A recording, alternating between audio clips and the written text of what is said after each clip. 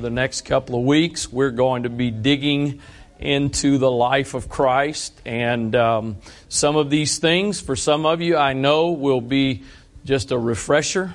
And then other things, for some of you, will be brand new. And either way, again, we are either building the foundation or we are shoring up the foundation. And both of those things are extremely important. I think tonight, especially out of even this whole series, this session tonight is really one of the most important topics that we deal with. And I'll explain this more in just a moment. Not necessarily from a biblical standpoint, even though from a biblical standpoint it's really important, but based on our Christian culture, I'll put it that way. This is a really significant topic. Many people do not have a proper understanding of who Jesus really is. The Muslim and Jewish people accept Jesus as a prophet, but not God.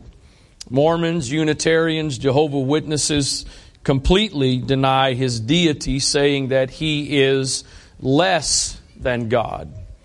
And then the most common thing, and that's the thing that applies probably to us more often than not, is that many people divide God up into three persons and say that Jesus is one of three parts of the Godhead. And so I want to try to give you a little bit of a visual to express what I mean by the fact that yes, this is an important topic, period, but I think it's made more important because of what I just read to you. Because most of you are well aware that as apostolics, we are in a minority when it comes to this. So here's the challenge, and I'm gonna have to incorporate a little bit of help here from a couple of people. So Shane, I'm going to start with you if you don't mind. And I think this verse, you'll just come stand right here. I think this verse is in the Bible or in your notes. But that Shane is going to stand here. And basically I want you to think of Shane as representing Deuteronomy 6 and 4. Anybody quote Deuteronomy 6 and 4? Praise God. That's a very encouraging response. So I want you to, that's what he's going to stand here and represent. And then Brother Gus, will you come just stand right here and face them as well? And so I know that verse is in the Bible, but Gus is going to stand here and kind of represent the Bible, okay? So understand that verse, which is towards the beginning of the Bible, was written within a context, and I'm going to come back to that in just a moment. And so we have kind of all of Scripture. But then, I need one more person for this. Brother Stephen, you come help me. So here's our challenge, right? We have all these things in Scripture that we're trying to understand from the concept of the Trinity versus the oneness of God, right? And the problem is, and I'm going to come back, some of you, I'm going to try not to keep referencing all of you that know all I'm talking about and just teach, okay? You know I struggle with that. So, here's the problem. We got, Hear, O Israel, the Lord our God is one Lord. We got the Bible as kind of as a whole. But now you and I, we are looking back through, and just kind of hold that like that if you would. You and I are looking back through this concept of the Trinity that was and I'm getting ready to read to you something from the Encyclopedia Britannica, not from an apostolic resource, from the Encyclopedia Britannica, okay? That's unbiased, okay? But our problem is we now are sort of forced, if you will, not totally, but I think you know what I mean. We are forced into looking at Scripture through this frame that we've been given called the Trinity. And so we're trying to understand and look at things and explain things. What you have to understand is in biblical times, they weren't looking through that filter. They weren't trying to figure out how does the baptism of Jesus and the voice and the dove and all that, how do you explain? There was no Trinity. They were not looking at that scenario through this frame. It wasn't there. And then I brought him up here not only because obviously it's a relevant verse, but it's also kind of a go-to verse for us as oneness apostolics. Hear, O Israel, the Lord our God is one Lord. And the problem is we're looking at that verse through this frame. That's our big verse, right? That verse was not about the Trinity. That verse was about the fact that the children of Israel were surrounded. That every nation they were surrounded by, and the nations they became slaves in, or in bondage to, all believed in multiple gods. Some of them hundreds of gods. So when the Lord gives them that commandment, hear, O Israel, the Lord our God is one, it wasn't so that it's our candy stick as oneness. It wasn't even about that. Does it apply? Do we use it? Yeah, but we're using it through that framework when that's not what God first gave it as. So I want you to understand that we're about to spend this whole session trying to deal with something that really we shouldn't have to deal with.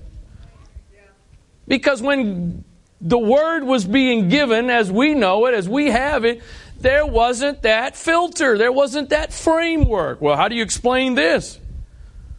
Again, I already said, and we'll come back to this, I think, probably in a couple of weeks. But, as somebody that believes in the Trinity, they look at the baptism of Jesus. You got Jesus being baptized. You got the Spirit descending from heaven like a dove. And you got a voice from heaven. And to them, there you go. Yeah, the problem is you're looking through something. Thank you. That didn't exist. Thank you, gentlemen. Because listen to this. Here it is. This is from the encyclopedia. I am not reading from some kind of author who believes what we believe. This is a neutral, unbiased article. Neither the word Trinity, I promise I'm reading. I can give you the link if you need it. Neither the word Trinity nor the explicit doctrine appears in the New Testament. Nor did Jesus and His followers intend to contradict the Shema in the Hebrew Scriptures, which is what we just quoted. Hear, O Israel, the Lord our God is one Lord. Again, I'm not saying that Deuteronomy 6 and 4 does not apply. We don't use it. You understand? That's not what I'm saying. I'm saying the context of it is way bigger than whether or not there's a Trinity or one God. The earliest Christians, however, had to cope with the implications of the coming of Jesus Christ and of the presumed presence and power of God among them, i.e., the Holy Spirit, whose coming was connected with the celebration of Pentecost. The Father, Son, and Holy Spirit were associated in such New Testament passages as the Great Commission. Go therefore and make disciples of all nations, baptizing them in the name of the Father, the Son, and the Holy Ghost. And in the apostolic benediction, the grace of the Lord Jesus Christ, the love of God, and the communion of the Holy Spirit be with you all. Thus, the New Testament established the basis for the doctrine of the Trinity. So the article is actually contradicting its own self. It's not in there, but it is in there. I did a little more reading on the Trinity today than I've ever done. And I got to tell you, the more I read, I'm trying to be unkind. The more I read, the more confused I was. Not about what I believe with one God. I mean about trying to understand it. And the complexity with which it is tried to be explained is really challenging. And I'm not the sharpest knife in the drawer, but I'm not the dullest either. So the doctrine developed gradually. Listen now. Again, I'm reading Encyclopedia Britannica. The doctrine developed gradually over several centuries and through many controversies. Initially, both the requirements of monotheism inherited from the Hebrew Scriptures and the implications of the need to interpret the biblical teaching to Greco-Roman religions seemed to demand that the divine in Christ as the Word or Logos be interpreted as subordinate to the supreme being. So, in essence, what Greco-Roman is, that's about multiple gods. So it was an attempt to find this balance between Hebrews and their monotheism, believing in one God, and then the Romans and their believing in multiple gods. So we're trying to bridge the gap, and so it gradually develops. So here's the bottom line. As I've read from the Encyclopedia Britannica, you won't find the word Trinity in the Bible. However, let's just be honest. If I'm not, I meant to double check this before I said this, but I'm pretty sure I'm correct. And if I'm not, you can help me out. You won't find the word oneness in the Bible either. So I'm going to do my best the remainder of this lesson to use neither one of those terms, because it's not necessarily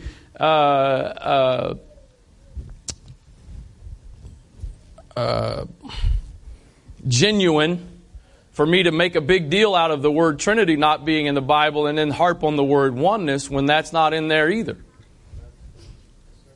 So, again, from this point on, I've already used it some, but from this point on, in that context, I'm going to try not to use that word, and let's stick as best we can with simply biblical terms. But of course, as many of you already know, or you've experienced, or maybe you've experienced this because you were a part of a religion that believed in the Trinity, ultimately, the explanation is, it's a mystery, you can't understand it. Well, we're going to look at that a little more in depth here in a few minutes and see if that really is the case. If there is one truth, if there is one sure truth in Scripture, it is that God is one. I'm just going to be honest with you, and hopefully I don't cause trouble for some of you. Hopefully you're mature enough to understand what I'm saying. There are things we believe very strongly, that we are very adamant about, that in essence they are based on principles. And we have put principles and various scriptures together to come to that conclusion. But this is not that.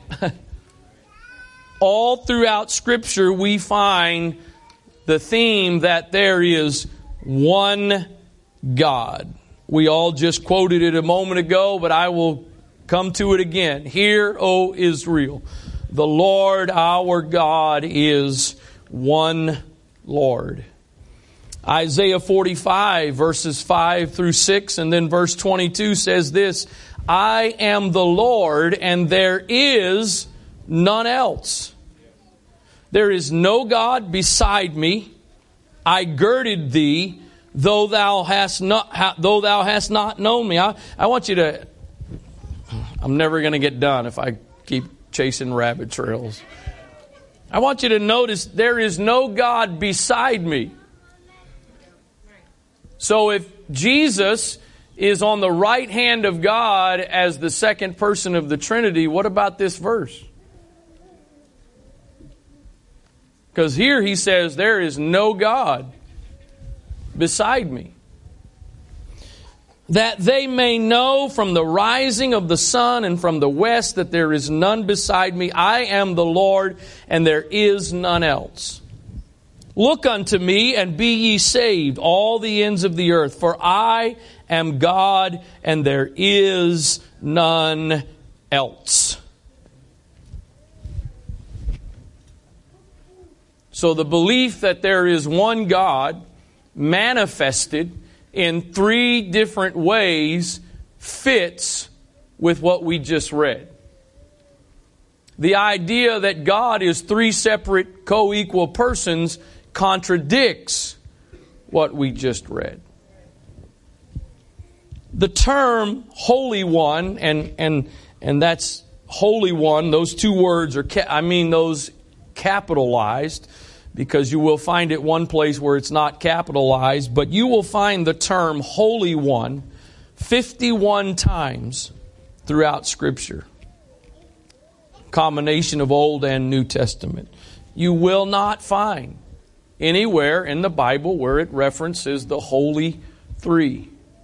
It is always the Holy One.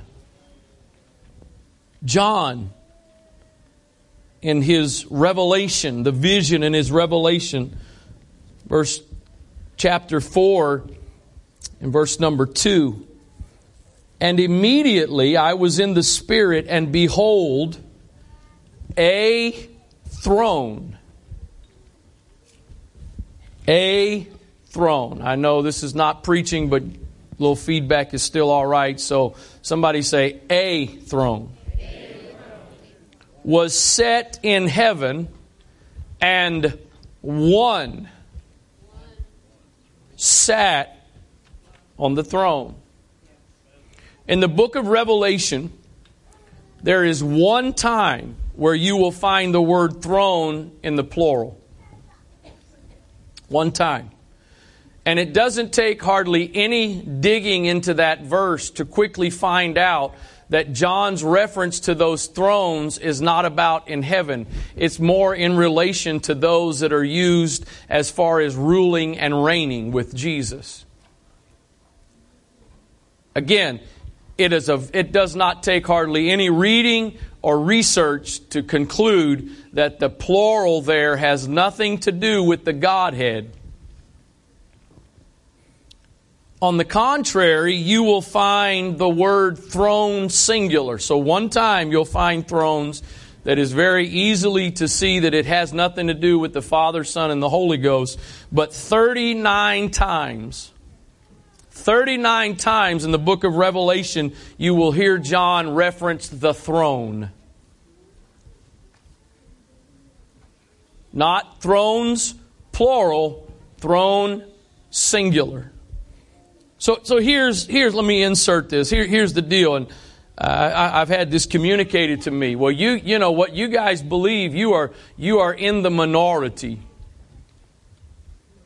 And the implication is you should change what you believe because you're in the minority. Okay? I'm not sure where the basis of that comes from. I should change what I believe or not believe based on what I understand the Word of God to say. But here's the point. Let's go all the way back to Deuteronomy 6 and 4. Who was the minority?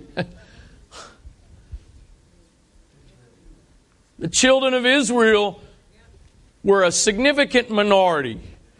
They were surrounded, and many times they were in bondage by nations that believed in multiple gods. Again, not 3 gods. Many of them believed in hundreds of gods. And yet God, first commandment, hear, O Israel, the Lord our God is one.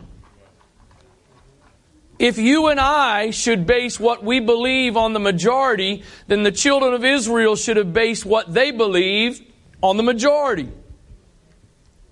The fact that they were in the minority did not make them wrong, and the fact that we are in the minority is not what makes us wrong.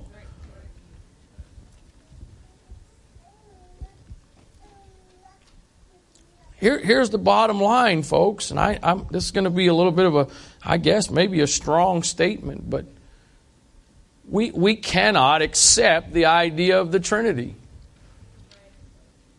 And it's not acceptable that there's just varying views. This is absolutely one of the most significant topics. Again, the deity of God and all that is very significant, but in my opinion, and acknowledging my opinion is, it is compounded because of the analogy I gave to you. You believe what? You don't believe... No. The doctrine of the Trinity states that there are 3 separate, distinct persons in the Godhead. One of the Father, one of the Son, and one of the Holy Ghost. The doctrine of the Trinity states that these three persons are co-eternal and co-equal. That is, all three persons have always existed and all three persons share equal power. So, of course, let's look at what Scripture has to say about these things. If the Father and the Holy Spirit are two separate personalities, then here's the question: who is the Father of Jesus? Well, let's see what the Scripture says. Matthew 1:18. The birth of Jesus Christ was on this wise. When as his mother Mary was espoused to Joseph, before they came together, she was found with child of who? The Holy Ghost. Verse 20. But while he thought on these things, behold, the angel of the Lord appeared unto him in a dream, saying, Joseph, thou son of David, fear not to take unto thee Mary thy wife, for that which is conceived in her is of the Holy Ghost. Now, my understanding of biology is that the male involved in conception is the father.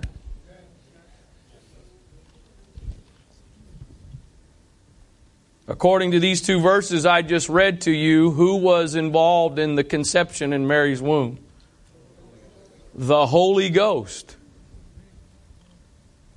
So if the doctrine of the Trinity is true, then God the Father is not the Father of Jesus.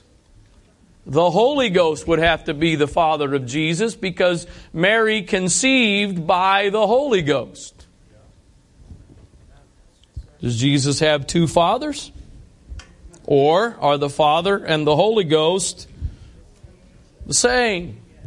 Malachi 2:10 says, going to be a very deep verse here. You ready? I mean, it's going to take you time to process. Have we not all one Father? I know some of you have been adopted, but biologically speaking, there's only one that brought you into the world. So, God the Father, again, according to these two verses, if the Father and the Spirit are separate co-equal persons, then God the Father is not the Father. He may be the adopted Father, but He's not the Father.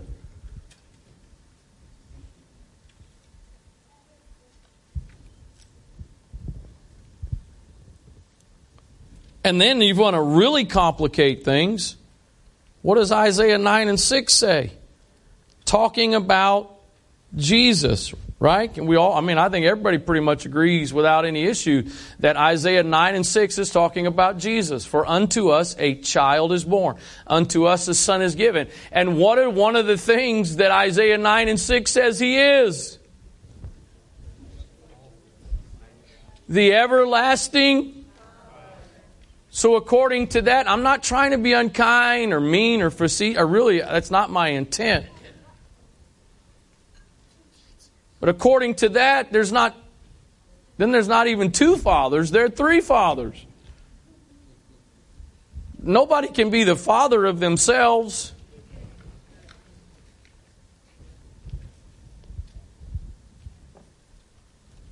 Is a son, again, co-equal, co-eternal. Let me come back to that point in a moment. If Jesus and the Father are two separate persons, personalities, Jesus could not be co-equal with the Father because, here's a couple examples. Jesus, the Son of God, prayed to the Father. A person would not pray to another who has the same power and authority as himself.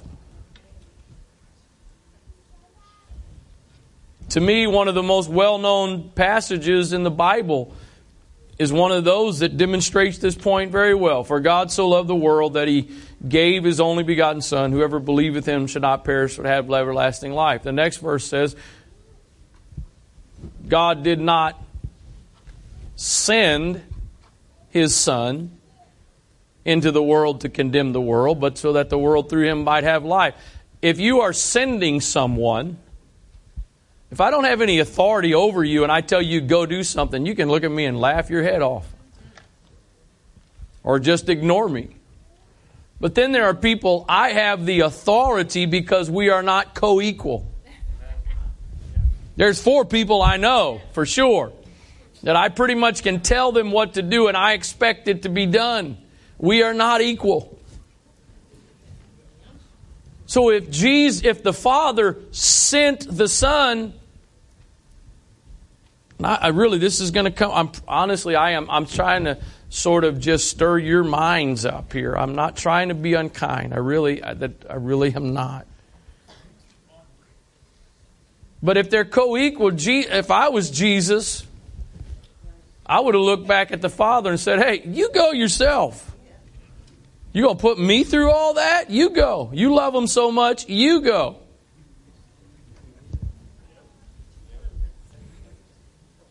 Jesus declared, here's another point, Jesus declared that His miraculous ministry was not to be attributed to the Son of God, but the Father that dwelleth in me, He doeth the works. John 14:10. So if it's 3 separate co-equal persons, Jesus Christ on this earth should have taken the credit for what He did. And yet He didn't. He said it's the Father in me. He's the one that does these works. And then here's one other point along these lines. There are some things that only the Father knows. Matthew 24:36. But of the day and hour knoweth no man, no, not the angels of heaven, but my Father only. That's not co-equal to me. If somebody knows something somebody else doesn't know, that's not co-equal. So again, I've already said this, but the ultimate reply is, well, ultimately it is a mystery. We can't really understand it. Well, again, let's see if the Bible has anything to say. You think it might? Romans 1:20. For the invisible things of Him from the creation of the world. Get this next part. Are clearly seen. Clearly seen. Being understood by the things that are made.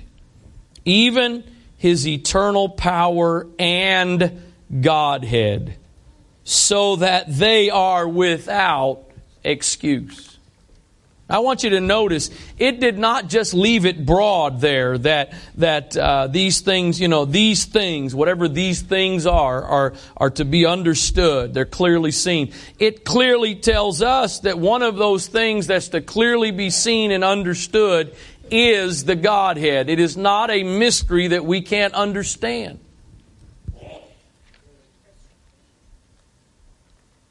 Let me just give you one quick, to me, what is one of the simple things. Again, it says, the invisible things of Him from the creation of the world are clearly seen. So things in creation.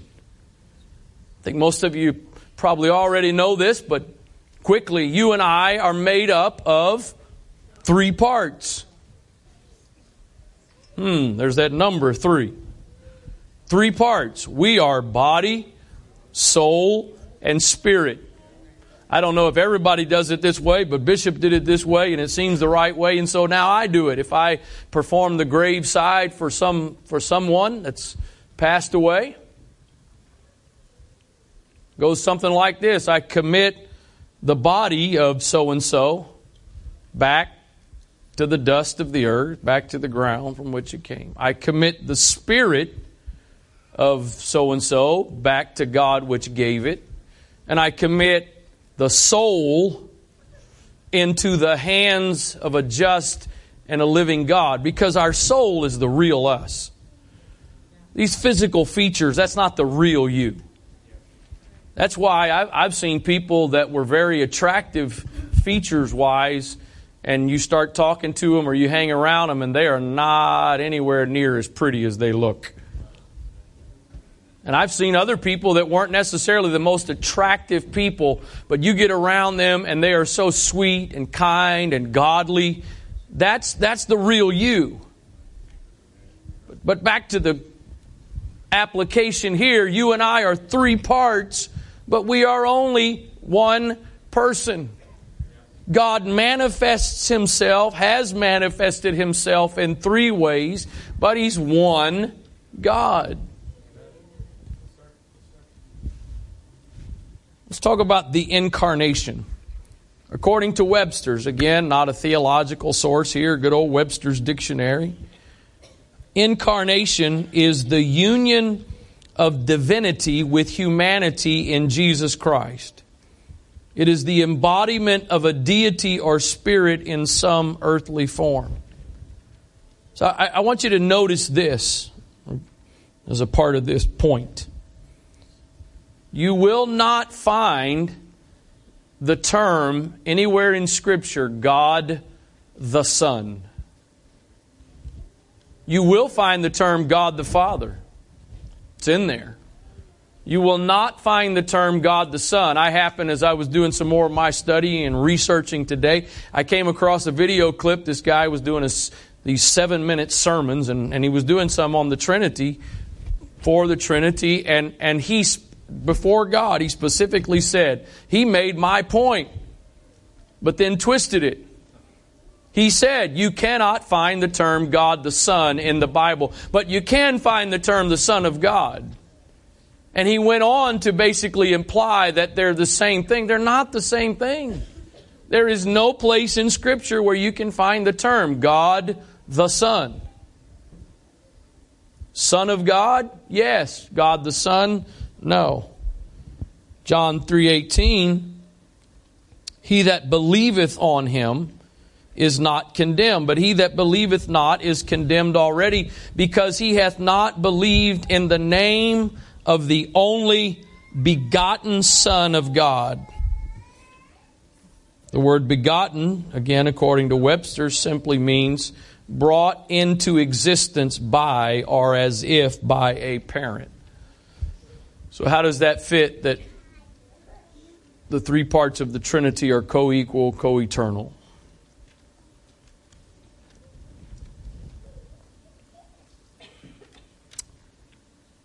Back to the point I just made, you can't find the term God the Son, but 48 times in Scripture you will find the term Son of God.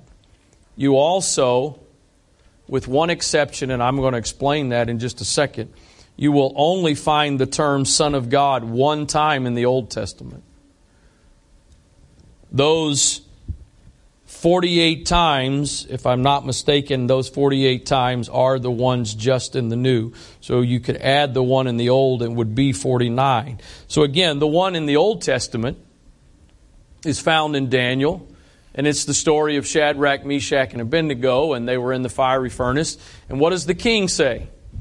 We threw in 3, but I see 4, and the 4th is like the Son of God. Again, like I said about the thrones reference in Revelation, it does not take very little digging to see that that translation by the great King James translators is not really an accurate translation. So it was not referring to the Son of God in the sense of the second person of the Trinity. So again, you can find that pretty easily on yourself. Doesn't take. I'm not talking about something you got to dig and dig to figure out. It's pretty easy to get. So that being said, you only find the Son of God referenced in the New Testament. Where was God for those first couple, or where was Jesus for those first couple of thousand years if He's co-eternal? Of course, the bottom line is, I just need to stop saying it, but I can't help it because honestly, I'm not trying to belittle anybody. I'm trying to help you, and I, at the risk of coming across that way, if they were three separate co-equal, then Jesus and the Holy Ghost got gypped for a couple thousand years. Because they didn't get any attention. It was all the Father. Unless, of course, you believe there's one God who throughout time has manifested Himself in different ways. So, honestly, if you take away the frame, how much plainer can it get than this? 1 Timothy 3:16. And without controversy. What? Without controversy? Without controversy, great is the mystery of godliness. That word mystery there it's a secret. It's not mystery in the sense of cannot be known, or it's in the sense of I don't know that I really should be using this right here, right now, but it's kind of in the sense of I'm not the best superhero guy. A couple of my kids more know all that stuff than I do, but kryptonite is Superman's, that's his weakness, right? So that, in this context, if you figure out that Superman's secret weakness is kryptonite, right? That it's not a mystery once you know it. Hey, this is his. It's like in sports, in basketball. When I was especially playing in high school, the coach would help you see, listen, this guy always goes to his right. When he's trying to get to the basket dribbling, he goes to his right. So I want you to take away his right and make him go left. You learned his secret. Not that it was something that couldn't be understood. You just had to learn it. Great is the mystery of godliness. God. Again, folks, I don't even need the Message Bible to make it plainer to you than the King James on this one. God was manifest in the flesh, justified in the Spirit, seen of angels, preached unto the Gentiles, believed on in the world, received up into glory. Amplified this way, great and important and weighty, we confess, is the hidden truth of godliness. He, God, was made visible in human flesh, justified and vindicated in the Holy Spirit, was seen by angels, preached among the nations, believed on in the world, and taken up into glory. One God. 1 John 5:7. Here we go again. It's literally in black and white. There are three, and I want you to notice here, I'll point it out, but I want you to notice these verses sound very similar, but there's a key part that is very different. Verse 5 says, there are three that bear record in heaven, the Father, the Word, and we know that the Word was made flesh, so that's Jesus, and the Holy Ghost, and these three what? Are one. Next verse, and there are three that bear witness in earth, the Spirit, the water, and the blood, and these three agree in one. If in fact the doctrine of the Trinity was the truth, then verse number 7 should have said, the Father, the Word, and the Holy Ghost, and they agree in one. There's a big difference between three people agreeing and being in unity versus three people being one. But again, the next verse clearly contrasts because it says it completely differently. They agree in one. So when I look at the fact that it says it differently in those two verses, and I go back to verse 7, I say, okay, Father, Son, Holy Ghost. Father, Word, Holy Ghost are one. Let's look at a couple of things here that throughout Scripture, and we've already touched on one or two, I think, but throughout Scripture where it is said something as about God, and then the same thing is said about Jesus. So, for example, here, Isaiah 44:6. Thus saith the Lord, the King of Israel and His Redeemer, the Lord of hosts, I. In the context of the Trinity, this would be God the Father speaking. I am the first, I am the last, and beside me there is no God. Well, watch this. Revelation 1:8 and verse 11. Jesus. If you got a Bible with red letters, it's in red letters. I am Alpha and Omega, the beginning and the ending, saith the Lord, which is, which was, which is to come, the Almighty. Verse 11 also. I am Alpha and Omega, the first and the last. So we either have two firsts and lasts, which I don't know how you can have two firsts and lasts. Or there's one God manifested in three ways. I'm just going to reference these verses if you want to write them down. This is stuff I've added that's not in your book, so if you want to write it down, I encourage you to do so. Isaiah 40:28, also Isaiah 43:15, God says He is the Creator. Colossians 1:16 says that Jesus is the Creator. We've only got one world. So there can only be one creator of that one world. You can't have two separate people both claiming to be the Creator. But you can have one God who manifests Himself in three ways, being the Creator. Another one is the Savior. Isaiah 43:11 says, I, even I, am the Lord, and beside me there is no Savior. That's the Old Testament. Again, in the context of the Trinity, that would be God the Father. In the New Testament, one place, and there's several, but one of the places, Titus 3:6, says that Jesus is the Savior. Now, I'm not trying to be ridiculous here, but again, if there's more than one, if there's three separate persons, then Isaiah should have said that He was God, a Savior. And Titus 3:6 should have said He's Jesus, a Savior. But when you say the, that narrows it down to one. One of the beauties of Scripture, one of the things that builds our faith is prophecy and fulfilled prophecy. Isaiah 40 in verse 3. This relates to John the Baptist. So not only was it foretelling John, but it's also foretelling the Messiah.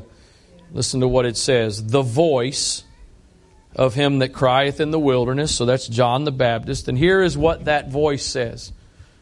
Prepare ye the way of the Lord. And that word Lord there is Jehovah. Make straight in the desert a highway for our God. So when John the Baptist stood there that day and this prophecy was fulfilled and he said, Behold the Lamb of God which taketh away the sins of the world, he was not referencing the second person of the Trinity. He was referencing God who had took on fleshly form to become the sacrifice for our sins. I close with this, Colossians 2, verse 8. Paul says, Beware lest any man spoil you through philosophy and vain deceit. Listen to this next phrase. After the tradition of men. After the rudiments of the world and not after Christ. For in Him dwelleth all the fullness of the Godhead bodily. Not a third of the Godhead, all of the Godhead. And ye are complete in Him, which is the head of all principality and power. The New Century Version says those verses this way. Be sure that no one leads you away with false and empty teaching that is only human. which comes from the ruling spirits of this world and not from Christ. All of God lives in Christ fully, even when Christ was on the earth.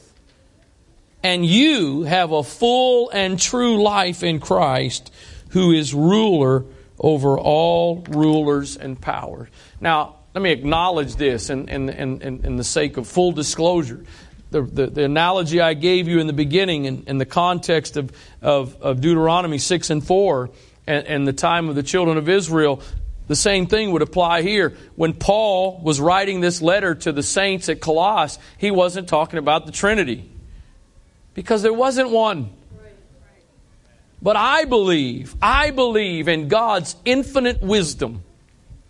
He had Paul write these words to that church because they would have a very significant application for you and I.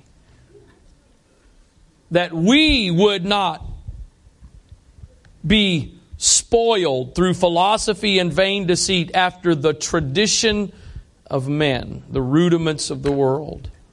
I said it earlier, I meant to make this point earlier.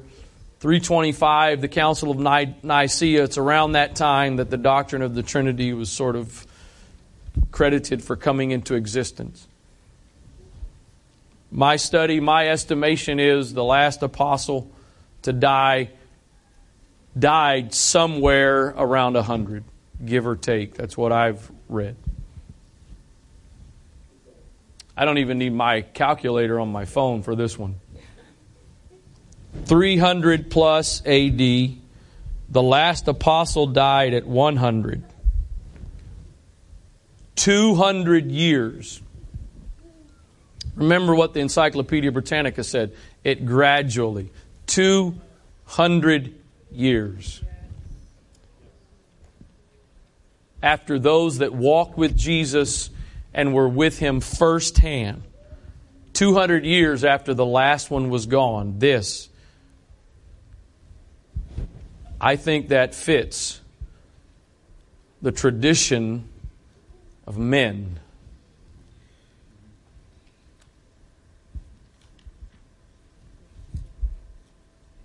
And it is a very strong tradition. I said at the beginning of this lesson, this is probably one of the most important topics. And I've tried to be honest, in at least my opinion about it. That's not because it's necessarily the most important topic for you. But if you don't have a foundation of what I've just communicated to you tonight, let me tell you this. I got to quit. Anybody ever heard this is for a person that really doesn't know a whole lot about the Bible, this is a great analogy and works well. Standing here before you, first I was a son, then I became a husband, and now I'm a father. So I'm a husband, I'm a son, I'm a father. How many people am I? One.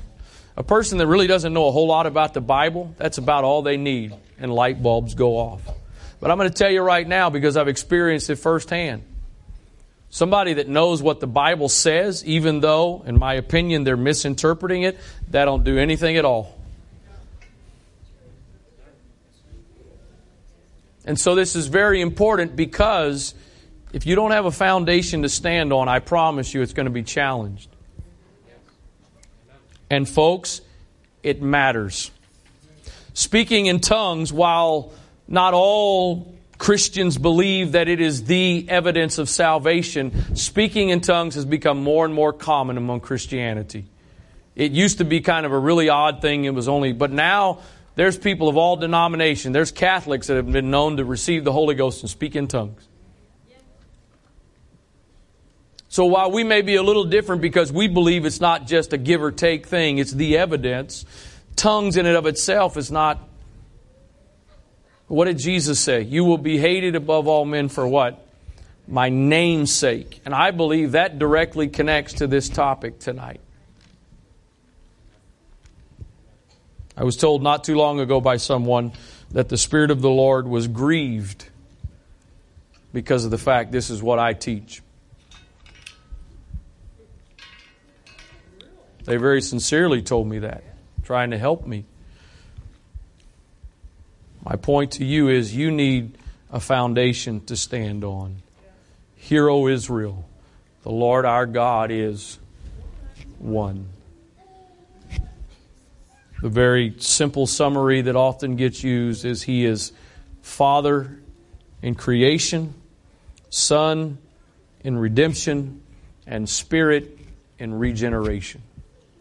Father, thank you for this time together tonight. I pray, God, that again, this is more than just information and head knowledge.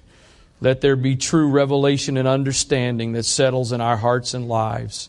By your grace, Lord, let the seed of your word be rooted and grounded in our hearts. In the name of Jesus Christ. Amen. Let me just remind you, you know, most of you probably know and you've read and seen emails and read the signs, but I'll help you out. If you are signed up for Finding My Place, you have found your place right here. You don't have to go anywhere. I'm assuming you didn't sign up for Life of Christ twice, so you don't need to know where that is. If you signed up for spiritual preparation, that's in the chapel. And if you signed up for Be Ye Holy, that is in the chosen room. If you don't know where those are, the chosen room, the simplest thing to do is you go out the back doors, down the stairs. It's the room at the bottom of the stairs. The chapel, you go out the doors to my left, go down the stairs, make a U-turn, come into the foyer, start down to the hall, and go in the room on the left. And you'll be there.